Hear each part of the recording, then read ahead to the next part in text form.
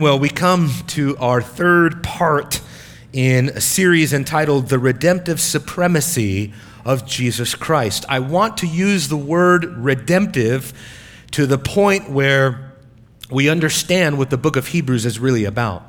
The book of Hebrews is about the redemption that is in Jesus Christ. That is what Hebrews is all about, magnifying the transfer of the redemption that stood for ages past under the old covenant and then now realized, brought to fruition and brought to its ultimate fulfillment in Jesus Christ. And we've seen high Christology from this passage of Scripture.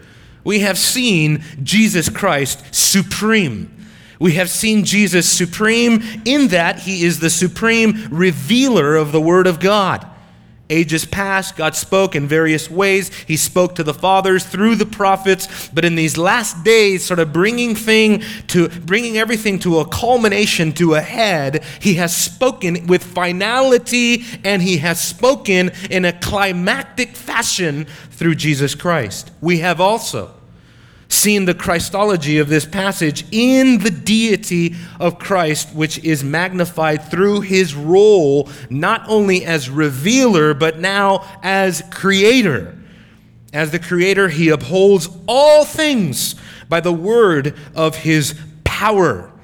By the word of his power. So that what we're looking at here, in essence, what Hebrews is giving us in verses 1 through 3 proper, is that this is the prologue of the book of Hebrews. If you would, it's the introduction. You want to know the book of Hebrews? Master verses 1 through 3. And today, we'll touch on verse 4 a little bit. But really, what this whole passage is giving us is a picture of the threefold office of Christ as prophet, priest, and king.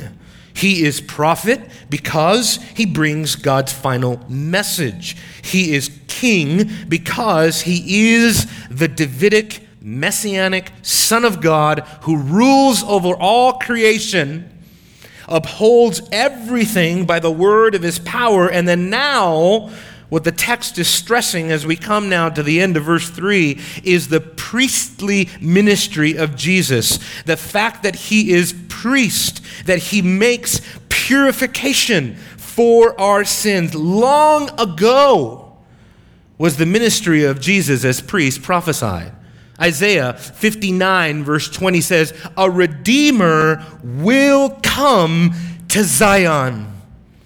The reason that's important is if you turn over to your Bible to chapter 12, the book of Hebrews gives us this little bit of realized eschatology right here, where it says, "You have not come to a mountain that can be touched and to blazing fire," verse 18, 12:18. He says, "And to darkness and gloom and whirlwind, and to the blast of a trumpet, to the sound of words, which sound was such that those who heard begged that no further word would be spoken to them. For they could not bear the command, even if a beast touches the mountain, it will be stoned. And so terrible was the sight that Moses said, I am full of fear and trembling. But you have come to Mount Zion and to the Redeemer of Mount Zion." That's what it's teaching. You have come to the church of the firstborn, to the preeminent one. That's what firstborn is all about. You have come to the Redeemer of Israel. We have come to the Redeemer who has come to Zion as a significance of his people. And if you turn over to chapter 9 now, Hebrews gives us one of the deepest and most profound statements on the redemption that Christ has wrought. Hebrews 9, beginning in verse 11. "But when Christ appeared as a high priest of the good things to come, he entered through the greater and more perfect tabernacle, not made with hands, that is to say, not of this creation, and not through the blood of goats and calves, but through his own blood. He entered the holy place once for all, having obtained, hear it, eternal redemption." This is the work of the Redeemer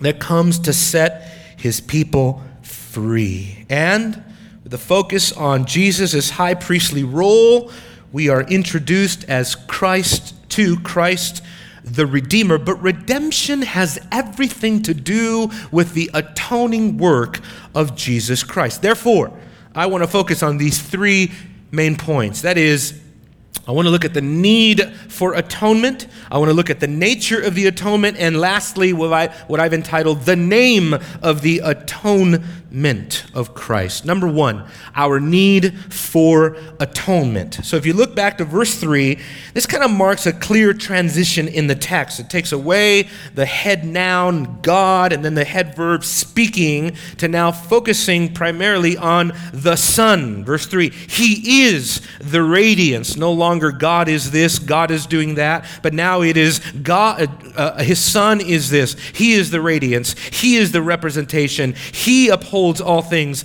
by the word of His power. And now, looking forward here, the progression comes to a culmination. So we go from Son, the heir, then we go to Creator, Sustainer, and now we come to the Redeemer, who is the mediator of God's people. This is what we mean by His priestly work. And the text takes us into what Peter calls the sufferings of Christ and then the subsequent glories that follow the sufferings of Christ as we go from humility to exaltation.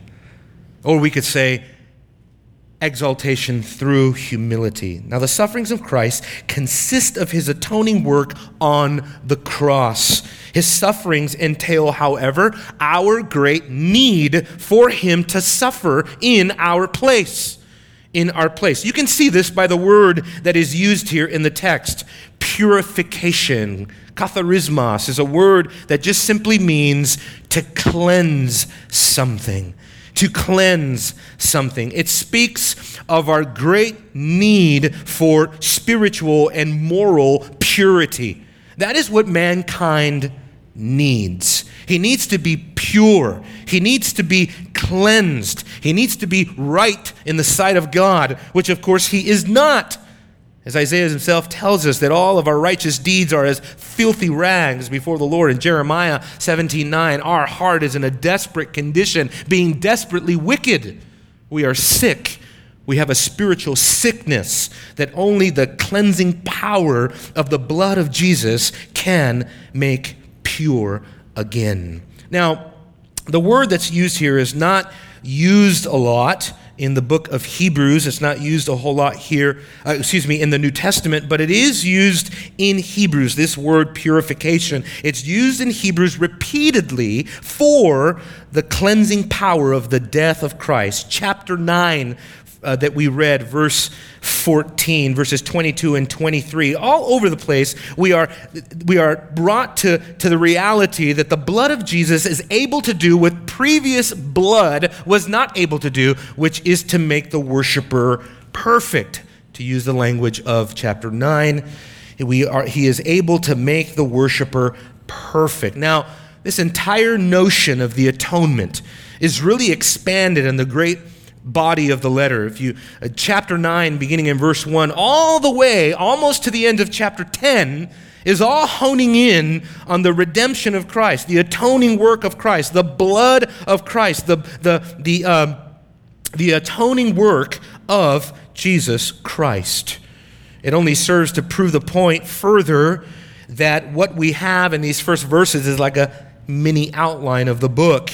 In the book of Hebrews, our need or atonement arises because of Adamic guilt. Because we are guilty in Adam, we inherit his sin nature, we inherit his corruption, his pollution, we inherit his death sentence, and therefore we need the second Adam to cleanse us of our sins. And Hebrews begins to show us this redemptive supremacy by comparing it to the inferiority of the old covenant. Look at, again, chapter 9, beginning in verse 13. It says here, "For if the blood of goats and bulls," this is Hebrews 9:13, "the blood of bulls and goats and ashes of a heifer sprinkle those who have been defiled, sanctify for the cleansing of the flesh, how much more," and that's a comparative clause that is used throughout the book of Hebrews to stress and to magnify the superiority and the supremacy of Jesus Christ. "How much more will the blood of Christ, who through the eternal Spirit offered himself without blemish to God.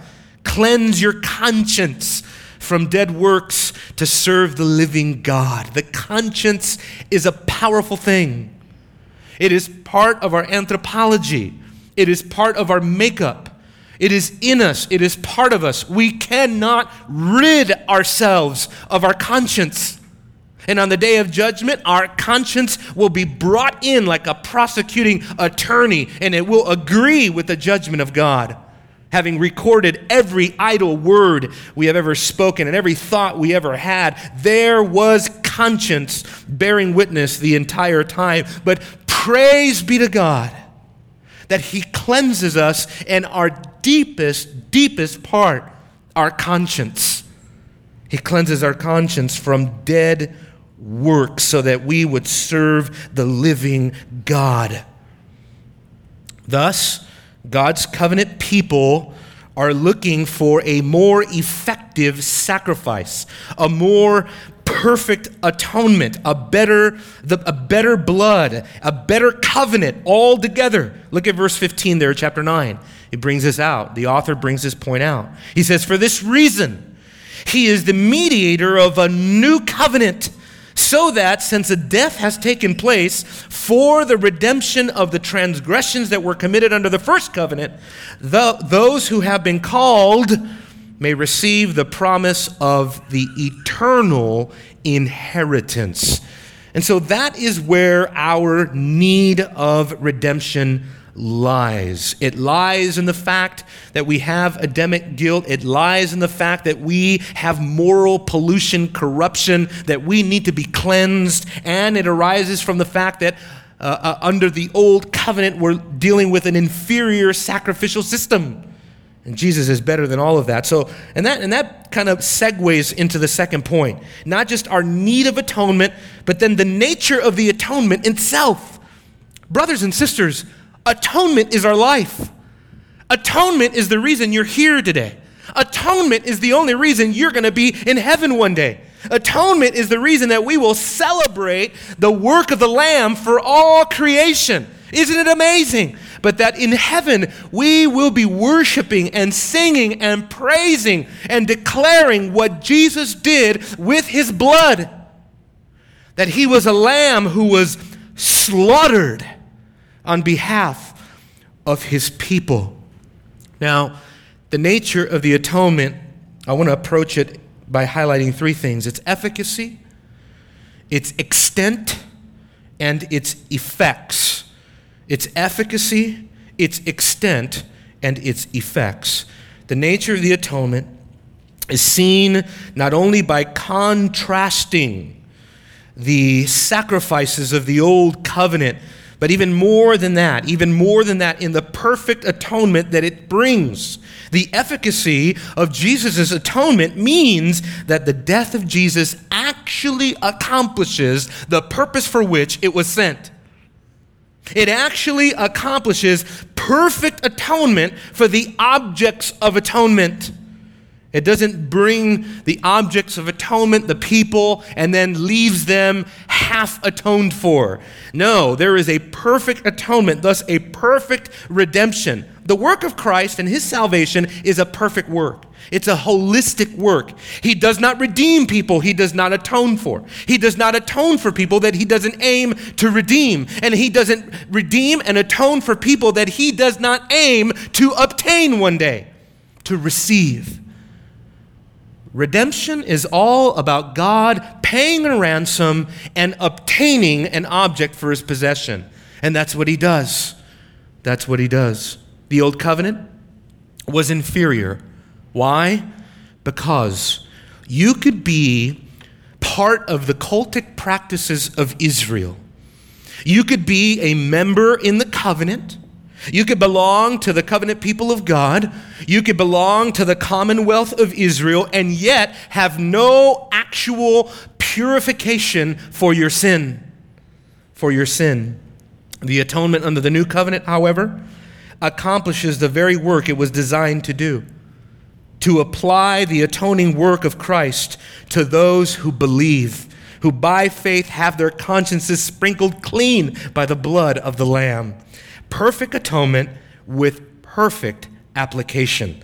That's the efficacy of the atonement. Propitiation, which is a word that pastors always want their people to learn. Know what propitiation means. I've said that several weeks ago because propitiation is rooted in the perfection of the atonement. Scripture speaks of taking away sin, and that's expiation, the removal of sin and the guilt of sin. Propitiation is removing the wrath of God, satisfying the anger of God. A sacrifice is never received if God is not satisfied. God has to be satisfied. He needs to be placated. He must be appeased in order for the atonement to be efficacious. And the atoning work of Jesus accomplishes that very, very thing. Turn with me to 1 John. 1 John chapter 2, please. Because here we have a statement about the efficacious nature of Jesus' atoning work as our mediator, as our advocate. Look at what it says. Verse 1. 1 John 2:1. My little children, I am writing these things to you so that you may not sin. If anyone sins, we have an advocate with the Father, Jesus Christ, the righteous. The righteous. And he himself is the propitiation of our sins. Not of our sins only, but also for those of the whole world. And we will get to the extent of the atonement in a minute. But just to see that the perfect atonement of Christ perfectly absorbs the wrath of God. God is angry at sin. You can guarantee that. So that all of the sins that were committed, as it says, under the first covenant, God was angry at those sins.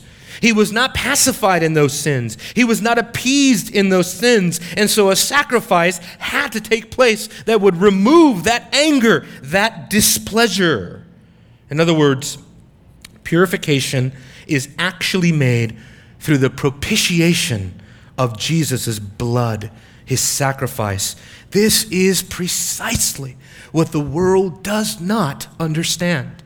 That there is no measure of good things that you can do that will appease the wrath of God. Well, first of all, we have to establish that in a culture like ours, a postmodern culture, a politically correct culture, it is no longer okay to talk about God being angry in the first place. God is not allowed to be angry in our culture.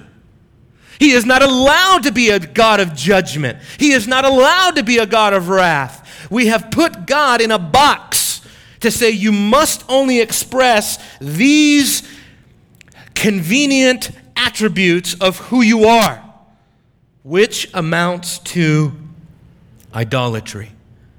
Idolatry. Now, he accomplishes a perfect redemption, brothers and sisters, because only a perfect redemption will do. God demands absolute perfection in the sacrifice. You know that. But let me just stress the perfection of the atonement of Christ by emphasizing what the text says here. In sitting down, having made purification for sins, and then sitting down, what an interesting posture. You understand, the tabernacle had no chairs. There wasn't a lazy boy in the tabernacle. There wasn't a bench. There wasn't a entertainment couch. There wasn't even a fold-out chair that you could buy at Walmart. There was nothing to sit down on. It meant the priest has to keep working and working and working and working. It meant that God required perpetual offerings because the type of offerings that were being offered by the high priest in Israel were not sufficient to deal with the sin of the people. They were preparatory. They were future signifying. They were typological. They were looking forward to the ultimate sacrifice, the sacrifice of Christ. And so, when it says that Jesus entered into the tabernacle not made with hands, not of this creation, and then he performs his ritual, his cultus, his ceremony of sprinkling his blood, of dishing out atonement, then he sits down. For the first time in human history, a high priest gets to sit down and rest from the work that he is called to do. Why? Because perfect atonement has been made. What good news for us when we are tempted and when all of the forces of hell come against us in our trial or our temptation or our sanctification or our walk with Christ, to tell you and me, what interest do you have with Jesus? What part do you have with all this? Do you really think that you're forgiven all of those sins? My dear friends, the only reason that you can have confidence of the fact that God will not strike you dead for the things that you did on the way to church today is because of the atoning work of Christ and because he sat down at the right hand of God. And because it says, mission accomplished, sacrifice received. God receives the sacrifice that the Son offers. The Son offers. Where does the hope of eternal life come from? Not from our deeds, not from our works. Turn with me to Titus chapter 3. Titus chapter 3 gives us a succinct, it gives us a well-rounded view of all of this. It lays it all out for us here to see the need for our sanctification, or the need for purification, as it's made apparent, as well as the nature of the abiding and positional righteousness. The reason why we as Christians don't get up and panic after we sin and say, oh no, maybe I lost eternal life today.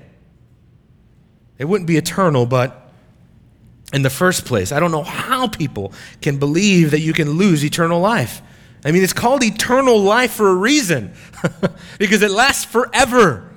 You cannot lose eternal life. But where does the hope of eternal life come from? Not from our deeds, not from the things that we're able to do. It comes from the efficacy of Jesus' atoning work. Again, Titus 3:3, for we also once were foolish ourselves. There is the practical application right there. Practical application, men are foolish, disobedient, deceived, enslaved to various lusts and pleasures, spending our life in malice and envy, hateful and hating one another. Do you know that the jihadists are fighting within themselves now? ISIS is fighting Al-Qaeda, and Abu Bakr al-Baghdadi is fighting al-Ariki, or whatever his name is.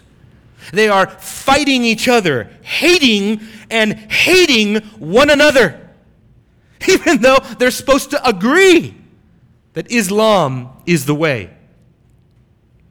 No, the human condition is as such that it can never dwell in peace. There is no such thing as a utopia that is coming.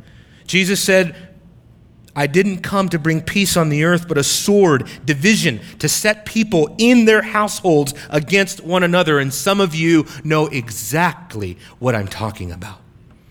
Some of you know exactly what I mean by this. That because of your allegiance to Jesus, you are not welcomed at certain family gatherings. Or it has disturbed the unity that you once had. I can go into my own personal testimony, but I will resist for verse 4. But when the kindness of God our Savior and his love for mankind appeared, he saved us. Not on the basis of deeds which we have done in righteousness. So in other words, not going to church, not being raised in a Christian home, children. It's not because mommy and daddy are Christians, you're saved now. It doesn't mean that because you got baptized or you became a theologian. It's not because you went to seminary that you are saved. No, it's not because of deeds that we have done in righteousness. How many seminarians have I met who are completely apostate now, devoid of Christ? I had a good friend of mine not too long ago. Many of you would know who I'm talking about. Went to seminary, got a degree, started an international ministry, known by pretty much everyone in this room, only to come to find out that just a few years ago, he believes he was genuinely converted. He was preaching in evangelical circles. He was preaching in conferences. He was preaching abroad. He was preaching on the mission field. He was preaching here. He was preaching in schools and seminaries. And all the while, he was completely unconverted. Why? Because he is not saved by the things that he has done in righteousness, but he is saved, watch this, because of God's mercy, by the washing of regeneration, the renewing of the Holy Spirit, who he poured out upon us richly through Christ our Savior, so that being justified by his grace, we would be heirs according to the hope of eternal life. What does that mean? You inherit the hope of eternal life. You don't have the hope of eternal life. What do you have in a world that's just falling apart? I mean, just this week, I was astounded at what I was reading on the news. Oh, yes, there's the Middle East, there's ISIS, there's bombs going into Israel, there's Hamas, there's all of this, and now the media is saying, the Ukraine is saying, all-out war is imminent. And Putin is saying, don't mess with Russia because we have nuclear weapons. When was the last time you heard talk like that? And on top of that, Fox News, implanted human chips are coming in a decade. Okay, regardless of your eschatology, gloves off. Okay. I just found it strange. Here we are, just deteriorating as a society. Utah lifted the ban off polygamy. And we're talking about putting computer chips in human beings, so, as the article said, so that you can conveniently purchase what you need at Walmart. This is real. This is where we are. If you don't inherit the hope of eternal life, what hope do you have in a world like this? You say, oh man, this is pessimistic, man. I came to be lifted up. I'm going to lift you up, dear friends, but I'm going to lift you all the way up to the hope of eternal life, because in this world, the book of Hebrews teaches us, we don't have any abiding city. Frisco is a nice city, but it will not abide. We have no lasting city in this place. All it takes is one tornado, EF5, to rip through this neighborhood, to make everyone instantaneously conscious of what I'm talking about. And you don't put your hope anymore in your big, 100-inch flat screen television or your plush, luxurious car, whatever. God means to strip us of our hoping in this world. And he will use whatever means necessary to get us to that point. Everything else is delusion. We have to have a total crystal clear hope. Because we live in a world of deception. We live in a world of lies. We live in a world where people, like a gentleman told me the other day at UNT, I don't even know if I exist. And I don't want you to know if you exist either. I mean, this is what we're dealing with. Complete, total epistemological meltdown. A society that is reaping what it has sown for decades and decades of postmodernism, where we don't even know what a family is anymore. Facebook, eradicating gender distinctions. You don't have to put male or female anymore. You could put undecided. I don't know what I am. I mean, this is staggering evil that we're in. And if we're going to hope in the Disneyland Christianity that so many churches in this neighborhood are hoping in, we are going to become disillusioned and disenfranchised with Christianity.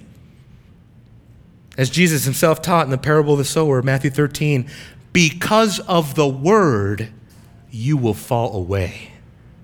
That's for the false convert. Now, I am so glad for a rock. I am so grateful for the atoning glory of Jesus Christ, that he makes perfect atonement, perfect propitiation, and then applies it perfectly to his people. So what is the extent of the atonement? Atonement is made for those whom God has chosen. Matthew chapter 1, verse 21. She will bear a son. You will call his name Jesus, for he will save his people from their sin. Now turn with me to 2 Corinthians chapter 5. 2 Corinthians chapter 5, not often a passage that is used to talk about definite atonement, to talk about the absolute, perfect atoning application of Jesus Christ. But we do have a text, verses 14 and 15. So this is 2 Corinthians 5:14. For the love of Christ controls us, having concluded this, that one died for all. Therefore, all died. And we looked at this as Sunday school, all these all passages. Does this mean universalism? Does this mean, as Rob Bell went on to tell the whole world, love is going to win in the end, and everybody is going to heaven, despite what Jesus says very clearly in Matthew chapter 7, narrow is the way, few will be there that find it? Actually, no, the text goes on, I think, to explain itself. And he died for all, so that they who live might no longer live for themselves, but for him who died and rose again on their behalf. If universalism is true, that means everyone would be living for the glory of God, which of course is not what is happening. But even more, Matthew 1:21 is not a proof text for Calvinism or the doctrines of grace. This is pure Old Testament covenant language. The concept of atonement, the concept of cleansing and purifying of sins, that is all rooted in the Old Testament. The teaching about the Day of Atonement, Leviticus 16. Teaching about the blood of the covenant, Exodus 24. Teaching about the spotless lamb, Exodus 12:5. Where does the Lamb of God language come from? John 1:29, behold, the Lamb of God that takes away the sin of the world. That comes directly from Exodus 12:5, that God demands a perfect lamb that is able to remove sin. And so, of course, this adds to the argument that the whole volume of the book is written of him. Exodus 12, Leviticus 16, Exodus 24, Psalm 40, which is a description of the whole sacrificial system of the Old Testament. That is all written of him. Now, in terms of the supremacy of Jesus, the author begins here to focus in on the supremacy of Christ over all of the sacrificial system of Israel. It has been laid waste. The Jews today are not sacrificing in Israel. There is no ability to perform sacrifice any longer. I believe God made it so. He left the house of Israel desolate, not one stone on top of the other one, Jesus said. It has been completely destroyed. Why? Because of the book of Hebrews. It has been set aside. It has been superseded. It has been surpassed by a greater sacrificial lamb, namely Jesus Christ. Galatians chapter 3, verse 13 says, Christ redeemed us. Not a lamb, not a goat, not a calf. Christ redeemed us from the curse of the law, having become a curse for us. The idea of something becoming a curse for you because you are cursed as a sinner, under the weight of the law, condemnation under the law, guess what? You are cursed aside from Christ. You are cursed, and therefore you need something to bear the curse on your behalf. Enter in the analogy of the two goats that is described for us, I think, in Deuteronomy, or is it Leviticus? The sacrificial goats that they would bring into the camp, they would lay their hands on one, they would sacrifice one, lay their hands on the other one, send it out as a scapegoat into the field. Aaron would lay his hand on the goat, it would go out into the field, symbolically representing that goat, there he goes, into the wilderness, into the field, out of the camp, with the sin of the camp, bearing the guilt, bearing the curse. And that is what Jesus did.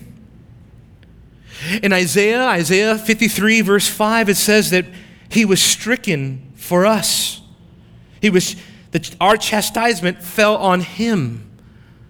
It was as if God takes that priestly role of laying on the Son the iniquity of us all, becoming that sacrificial lamb, becoming that scapegoat on our behalf. And this is very powerful because this means that the way has been opened, a new and living way. Acts chapter 13. This is a very important parallel to the book of Hebrews because in Acts chapter 13, here you have the apostles witnessing to the Jews. So you have an apostolic evangelism to the Jews. And what does he focus on? The very same things that Hebrews focuses on. Acts chapter 13, beginning in verse 38. Therefore, let it be known to you, brethren, that through him, and the him in the passage is Jesus, but guess what? If you jump up to the context before that, it is the Davidic king who does not undergo decay, which is a quote going back to, I think it's Psalm 116. But it says here that through him, forgiveness of sins is proclaimed to you. That's exactly what we're looking at here in Hebrews 1, verse 3. Purification of sins through the Son. That it says, through him, forgiveness of sins is proclaimed to you. And through him, everyone who believes, watch this, is freed from all things. What are you freed from? Colossians chapter 2, verse 13 to 14. You are freed from all of the requirements, all of the ordinances that were stacked against us, all of the violations of God's holy law. You have been freed from all things from which you could not be freed through the law of Moses. The law was good, the law was holy, the law was right, but the law in and of itself was impotent to justify. It was able to condemn, and that's why Paul says in 2 Corinthians chapter 3, verse 9, it was a ministry of condemnation, a ministry of death, but it was not a ministry of life. It could not impart life. So now Jesus stands as our mediator, the mediator between God and man, all that he represents. He suffers in the place of sinners that he came to redeem. He cleanses us. Acts chapter 15, verse 9, we have been cleansed of our sin and our misery in order to purify a people for himself. That is the goal. He wants a bride. But if she is going to dwell with him, she would have to be pure, spotless, blameless. And that is exactly what the bride of Christ is undergoing right now. It's undergoing sanctification. It's undergoing beautification. It is the bride being adorned for her husband. That is what God is doing now. Lastly, we looked at the need for the atonement. We looked at the nature of the atonement. And lastly, the name of the atonement, because this really gets to the effects of the atonement. When the text says that he sat down at the right hand of the majesty on high, verse 3, what is being stressed there, as we saw, is the finality of his atoning work. That as high priest, his work is finished. It is the once-for-all nature of the atonement. But there is something else. And that is, there is absolute vindication of Jesus Christ. What do I mean by that? It means that the offering, it means that the atonement, it means that the sacrifice of Jesus was acceptable. Turn with me to Leviticus chapter 1. And if you don't like to turn in your Bible, I am sorry, but I'm going to make you turn to various passages of Scripture because it's important for you to see it with your eyes, even if you swipe over on your phone. I don't care if you're using a phone or if you have a Bible, but you better not come to church without a Bible. And if I see you without a physical Bible and I ask you, where's your Bible, you better whip out your phone. So you don't come to church without a Bible. You just don't do that. You just don't do that. Anyway, Leviticus chapter 1, verse 1 to verse 4, this is all about Jesus Christ, right? I tell people, I want to teach you about Jesus Christ. Turn to Leviticus chapter 1. It takes people a minute to wrap their brain around that, but it's true, 100% true. It says in verse 3, if his offering is a burnt offering from the herd, he shall offer it, a male without defect. He shall offer it at the doorway of the tent of meeting. Watch this, that he may be accepted before the Lord. He shall lay his hand on the head of the burnt offering, that it may be accepted for him to make atonement on his behalf. The sacrifice has to be acceptable, or the worshiper will not be accepted. And you and I, if you turn back to Hebrews, please, if you turn back to Hebrews, this is why the book of Hebrews stresses the fact that perfect atonement had to be made. And the worshiper had to be perfect. Look at chapter 9, verse 9. It says, well, back up to verse 8. The Holy Spirit is signifying this, that the way into the holy place has not yet been disclosed while the outer tabernacle is still standing, which is a symbol for the present time. Accordingly, both gifts and sacrifices were offered, which cannot make the worshiper perfect. You see, the perfection of the worshiper was not possible with Old Covenant sacrifices. The only thing that made the worshiper perfect was putting their faith in what the sacrifice signified. And Jesus Christ, having made perfect sacrifice, now only requires that we look to him, that we look to Jesus alone. This is why he sat down. He sat down because his sacrifice was accepted. And because by accepting his sacrifice, you and I are also accepted. Now, the verse here in Hebrews chapter 1, verse 3 goes on. It says that he sits down at the right hand of the majesty on high. It means that he has been exalted now. He has been exalted now. Jesus has ascended his exalted session, as they call that, his status as the king enthroned. So how does Hebrews describe Jesus? There he is at the right hand of the majesty on high, and he sits enthroned over the world. That's the picture that we're being given here.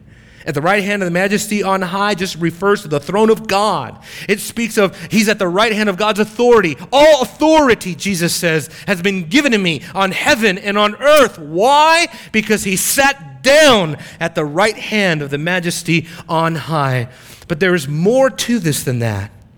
This phrase, the right hand of the majesty on high, finds its origins in Psalm 110. Psalm 110 says, it says, the Lord said to my Lord, sit at my right hand until I make your enemies a footstool for your feet. Another enthronement psalm showing Jesus as enthroned. Jesus, the king, on his throne, ruling, reigning, supreme, all authority given to him. And he means for us to apply this to him. If you turn to Matthew 26, this is just one place where the gospel identifies this, but Matthew 26, perhaps the most dramatic portion of Scripture, where you're going to find Jesus attributing this psalm to himself. There he is. He's at the Sanhedrin. He's debating the Pharisees, the Sadducees, the scribes. He's at the Sanhedrin before Caiaphas, and he attributes this psalm to himself. It says in verse 63, but Jesus kept silent. And the high priest said to him, I adjure you by the living God that you tell us whether you are the Christ, the Son of God. Jesus said to him, you have said it yourself. In other words, out of your own mouth, the truth came out. I am the Christ, the Son of God. But he says, nevertheless, I tell you, hereafter you will see the Son of Man sitting at the right hand of power and coming on the clouds of heaven. And so what do? But they tear their clothes and scream blasphemy. You have heard the blasphemy. He has uttered blasphemy. Why? Because, of course, he claimed to be the divine Son of God, the Messiah, the Davidic king. So this messianic psalm brings us back now full circle. Begins with the Son of God, ends with the Son of God. And this gets now to the issue of the name.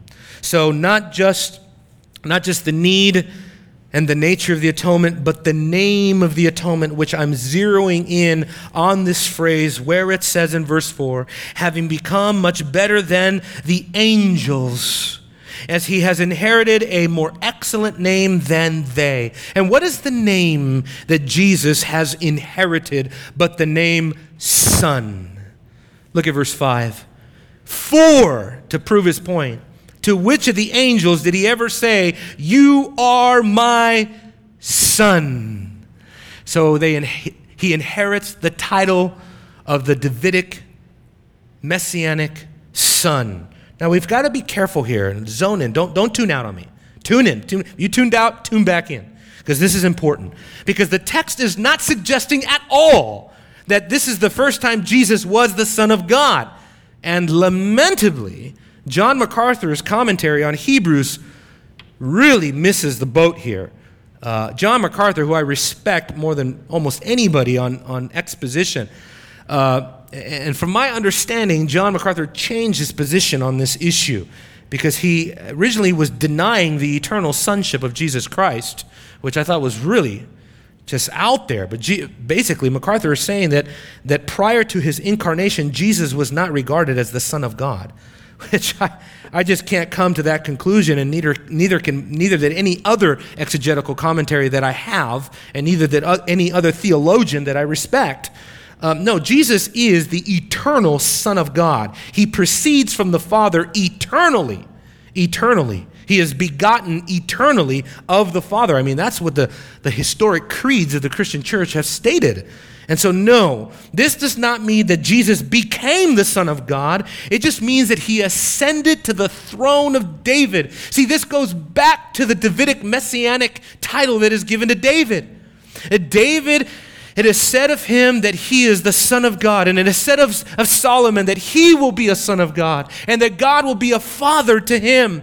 This is the title that Jesus is now assuming and that he inherited by coming into the world. He didn't become the Son of God. He was disclosed as possessing the divine title as the Son of God. And so lastly, and in conclusion, this name means that who we have in Jesus is a better mediator. Because you see, in Jewish theology, the angels played a very important role. They accompanied the giving of the law. They were looked at as mediators. They brought revelation of God to man. And what the author of Hebrews is now saying is, we have a better mediator now, better than angels. I mean, think about it. On the mountain, on the mountain with Moses, they're on Sinai. Galatians chapter 3, verse 9 speaks of this very fact, that the law was mediated through angels. And in Jewish rabbinical literature, it's found all over the place that the angels accompanied the giving of the law, and they acted like mediators between Moses and God. Amazing. And so what Hebrews is saying is that we now have a better mediator in Christ. The word angelos just means messenger. We have a better messenger. We have a better mediator. Why? Because now we have the Son himself declaring God's covenant to us. Brothers and sisters, there has been a new and living way opened up for us. And what is the practical advice of the book of Hebrews for you and me? What is the practical advice that he wants us to know? Turn to chapter 12 and we'll close there. Practically speaking, the book of Hebrews is dense with theology. It's dense with imagery. It's dense with typology. It's dense with prophetic literature and Old Testament citations. Well, it all comes down to what the advice is of the author in chapter 12. Therefore, beginning in verse 1, since we have so great a cloud of witness surrounding us, let us lay aside every encumbrance and the sin which so easily entangles us. Let us run with endurance the race that is set before us. That's practical. That's every day. That's Monday, Tuesday, Wednesday, Thursday, Friday. That's us running the race at work, at home, in the home, with the family, on the job, on the freeway, everything that we do. Running the race set before us. How? Verse 2 gives us this participle to explain to us how it is done. Fixing our eyes on Jesus. Oh, so beautiful. In other words, looking to Jesus, the author, perfecter of our faith, who for the joy set before him endured the cross, despising the shame, and has sat down at the right hand of the throne of God. In other words, what he says is, fix your eyes on Jesus, and then he shows you, look at how I do it. Look at the way that I fix my eyes on Jesus, author, perfecter of faith, with the joy set before. In other words, contemplating the person and work of Christ is how you look to Jesus. There's one Puritan that said, 10 looks to Christ, 1 look to yourself. That's how you're going to make it. When you get discouraged, look at Jesus 10 times. 10 times as much as you look at yourself, as you look at your failures, as you look at your sin, as you look at your lack, because as many have pointed out, the longer we run the race, the further we get along in our course, the more magnified our sinfulness becomes. It should, if you're growing. J.I. Packer. J.I. Packer is as old as dirt. And he's written the foreword and the introduction to half of the books in Christendom.